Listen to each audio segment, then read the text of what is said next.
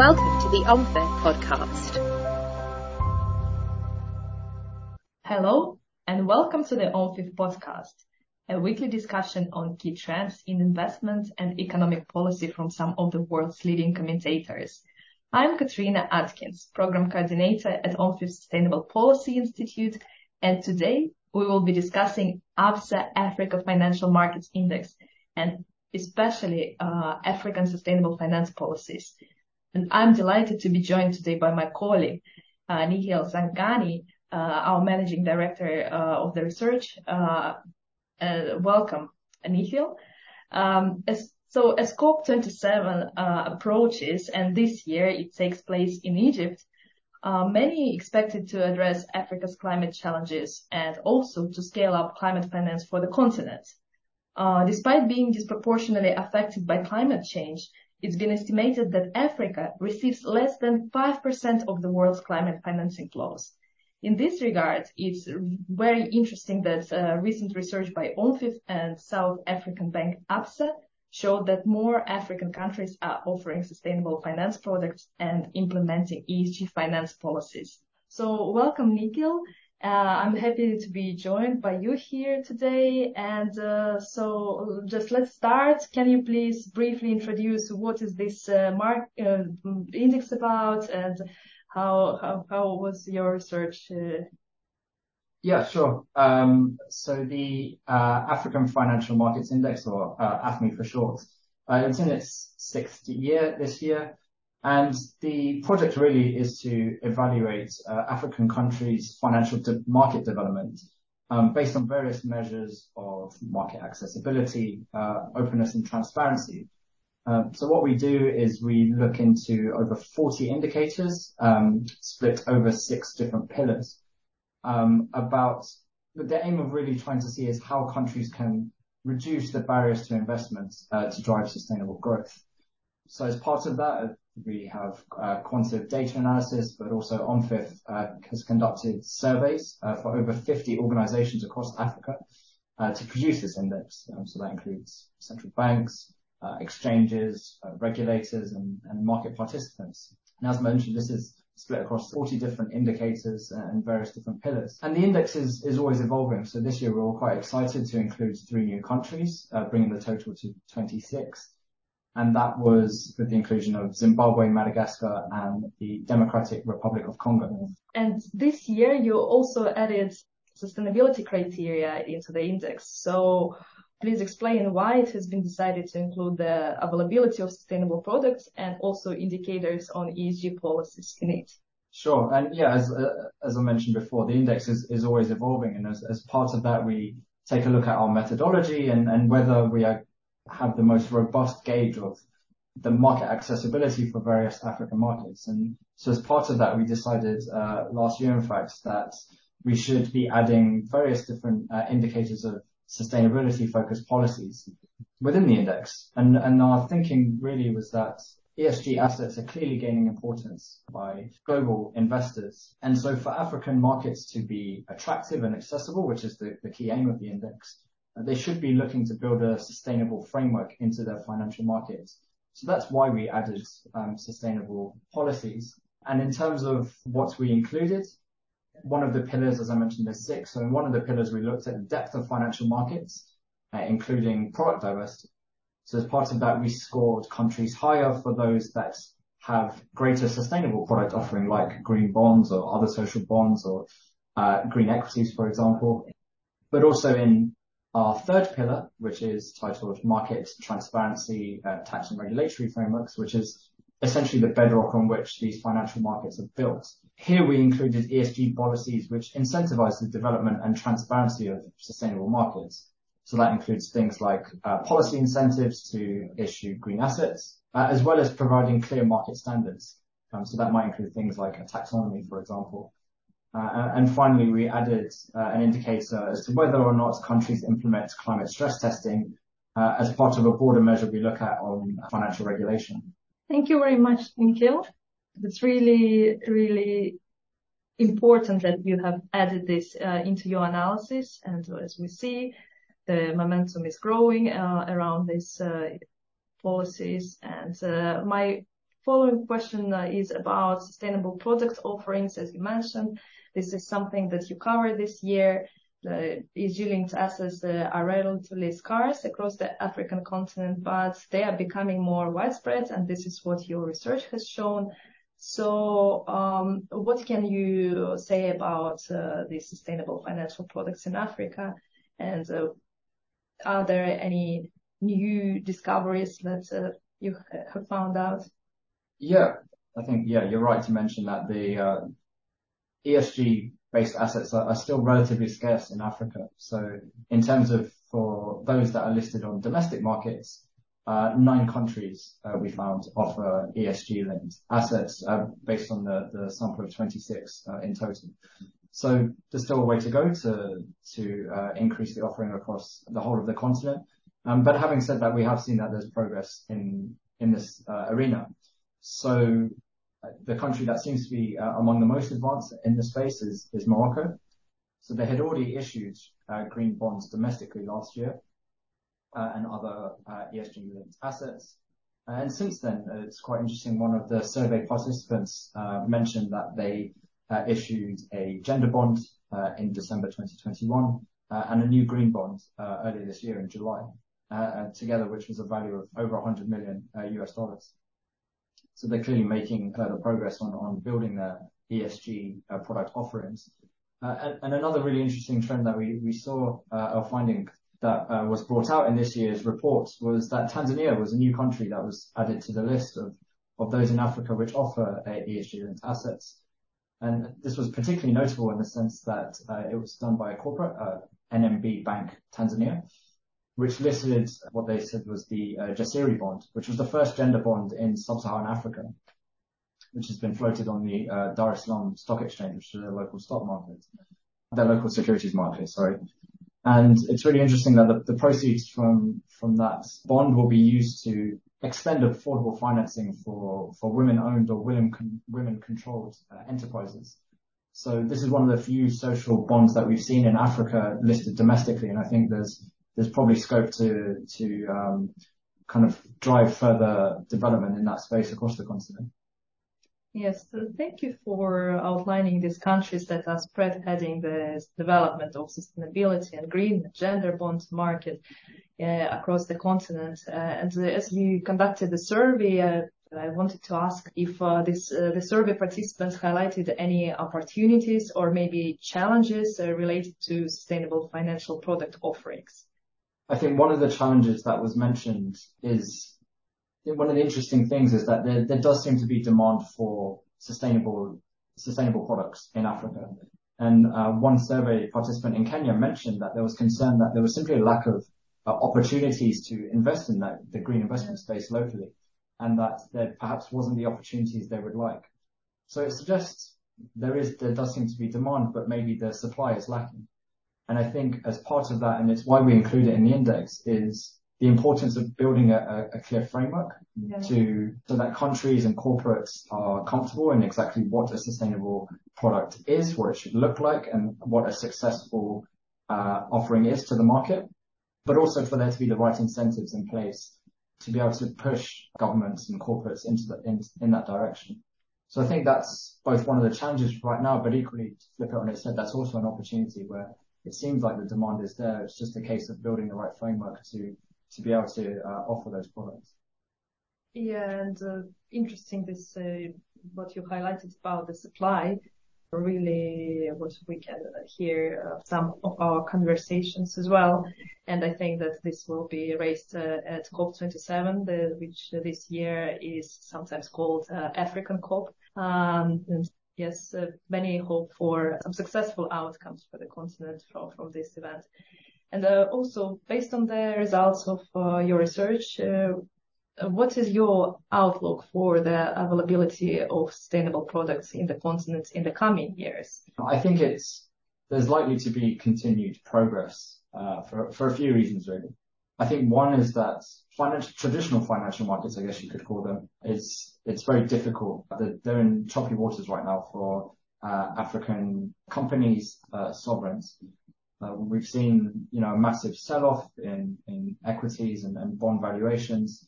and it's very difficult to then raise additional financing on those, I guess, traditional financial markets. But I think that equally means that there's an incentive there to innovate and perhaps look through new avenues to raise financing. And perhaps ESG is one avenue through which that can be done, to be able to tap into a new investor base and access greater financing to drive new innovations.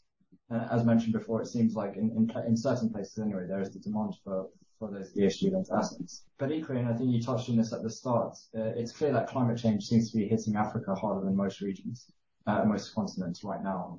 One of the things that popped up in the survey that we did is there were quite a few concerns, particularly among those in East Africa, of a recent drought, which has led to very difficult economic circumstances, food shortages, and also has added to inflationary pressures in those countries in particular. And so clearly there's an incentive there for countries, if they're unable to access some of the financing through official means or through supranational bodies, perhaps they should look to build their domestic markets to try and raise financing to build their own resilience really to climate-related risks. So I think for those two reasons, firstly, that there seems to be some demand, particularly in these difficult financial market times. There still seems to be some demand for ESG-linked assets, but equally, I think there's an incentive for sovereigns and corporates to supply them, to be able to finance new projects and build their resilience to climate-related risks. Yeah, and I agree with you. And also, I think that developing knowledge and experience is very important across the region. So to become not the followers of international good practices, but develop their own leading examples. And that's what international organizations are doing now with like World Bank, for instance. So are you okay if we now switch a little bit the topic and move to ESG related policies? As we mentioned at the beginning that you also included this ESG related policy like climate risk regulations, market standards, taxonomies in your research this year. And that's why my question would be, what have you seen? Could you talk me through this ESG-related financial policies that you looked into, and what were the main findings? Sure. I think that here is where we saw some really encouraging progress. So whereas 12 of the countries had implemented some form of sustainable financial policies, this year it's increased to 17. So that's the majority of the countries in our index. Is making progress on this front. So among the highest rises on these indicators were Namibia and Uganda. So in Namibia, for example, the stock exchange there issued an update to NAMCode, which is the guide that they use for best practice principles for listed companies. And as part of that, they stated that listed companies will now have to appoint a social ethics and sustainability committee onto their board. So that's clearly a step that's been taken to make sure that companies are focused on ESG issues within Namibia. And in Uganda, the stock exchange is embarking on an ambitious new plan. They've put out a 5-year project to build their financial markets, and that touches on various aspects like big data, for example, and artificial intelligence. But also one of the things they explicitly mentioned was to build their sustainable financial market offerings. So it seems like countries are moving in the right direction on that front. Equally, another couple of developments that we saw is that in Mauritius and Kenya, the central banks there in the last 12 months have issued requirements to financial institutions to incorporate climate factors into their risk management strategies. So in essence, this seems to be a form of climate stress testing. And these two countries join South Africa and Egypt in the 4 countries in the index which have some form of climate stress testing, which again is encouraging progress, but also 4 out of the 26 countries in the index is not very many, and so there's clearly scope to continue to develop in this space. Well, that's a very good answer. Thank you. And so in terms of the countries which have scored the maximum, so can you repeat, please, what were they and what trends in those countries have you noticed? Sure. So, in terms of this kind of broader policy framework in which countries seem to be doing the most on that front, as mentioned before, Mauritius and Kenya are pretty well advanced on that. They also have some form of market standard and policy incentives for issuing ESG assets. And it's a similar case with South Africa. They've certainly done a lot in the past year or so. So, for example, the Johannesburg Stock Exchange issued a disclosure guidance, which is kind of market standard for green issuers or issuers to issue green assets. And South Africa has its own taxonomy, if I'm not mistaken. Yes, exactly. And that's something that we saw in the index, and one of the survey respondents mentioned to us is that they've issued this the new green taxonomy. I think they're one of the first in Africa to do this, which again it helps to set the framework as to defining what a green asset is, giving some clarity to issuers and investors to then help to drive further progress on ESG-linked asset issuance. But yeah, I think South Africa is, as mentioned before, it's one of the few that's really doing the most and has scored relatively highly on these measures in our index. There's a few other countries which clearly still have scope to improve. But having said that, they're, as mentioned before, 17 countries in the index are now doing something within the sustainable policy space, which I think is encouraging. Yes, that's really encouraging. And what about if we compare the situation this year with the situation that you have, the research has shown for the last year. So has anything changed since the time when the OMFIF just introduced these indicators on ESG policies?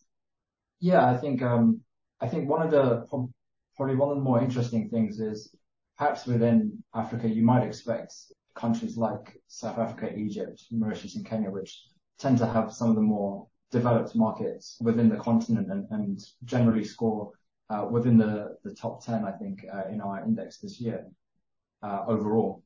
So they have relatively developed markets to start with, and so it's perhaps no real surprise that they're making progress within the sustainability framework. But I think one of the perhaps more interesting things is some of the countries with less developed markets are still making progress within the sustainability space. So one example is Eswatini, where they issued market standards for ESG assets earlier this year. And elsewhere, for example, in Zambia, actually this happened earlier this month and hasn't been included in our index, unfortunately, but it's certainly something that's worth referring to, is that in their recent budgets, 2023 budgets, the finance ministry is implementing a plan to exempt the holders of green bonds from with the 15% withholding tax on interest income. So it seems there that they're trying to drive greater demand for green assets. So I think that was one thing that certainly struck me in this year, is that we're not only seeing progress in some of the bigger African countries and more developed ones, but also some of the smaller ones as well. And that's inspiring examples you gave us and our listeners. And from your point of view, why is it significant for African countries to continue their work on sustainability-focused policies? What is your outlook for ESG policies in Africa? Yeah, I think I kind of touched on this before in that it's very difficult for a lot of the companies and sovereigns in Africa right now to go to international markets, and raise financing. I think yields on government bonds, for example, are well in the double digits for quite a few countries. So they're effectively locked out of international capital markets, and generally we've seen a lot of pressure on equity markets this year as well. So I think what that means is that it's worth considering alternate ways to raise financing for these countries and companies, and perhaps tapping into a new investor base that are more focused on ESG-linked assets might be one way to go. So I think that's a reason for potential optimism over continued progress within sustainability-focused policies. Thank you. Thank you for sharing your outlook and giving us such a brief overview of what you have been working on. And this index is really good read.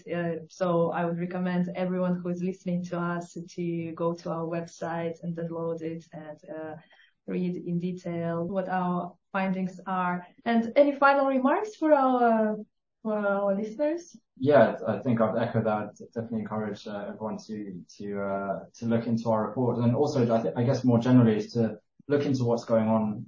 Keep an eye out for what's going on in Africa right now. Obviously, there's the COP27, as you mentioned, going on in Egypt, but it does seem like there's quite a lot of innovation and development in the space within Africa, and perhaps it's at a global scale. Sometimes it gets left out because it's a small share of the global market, but certainly from doing the research for this index, I was struck by just how much progress there's been in the last year. So I think Africa is definitely one to watch in the coming months and years ahead. Yeah, definitely. So thank you so much, Nikhil, and thank you for listening us. You can subscribe to this and all other OnFIF podcasts on our channel on Spotify and iTunes. Thank you. Thank you for listening to the OnFIF podcast.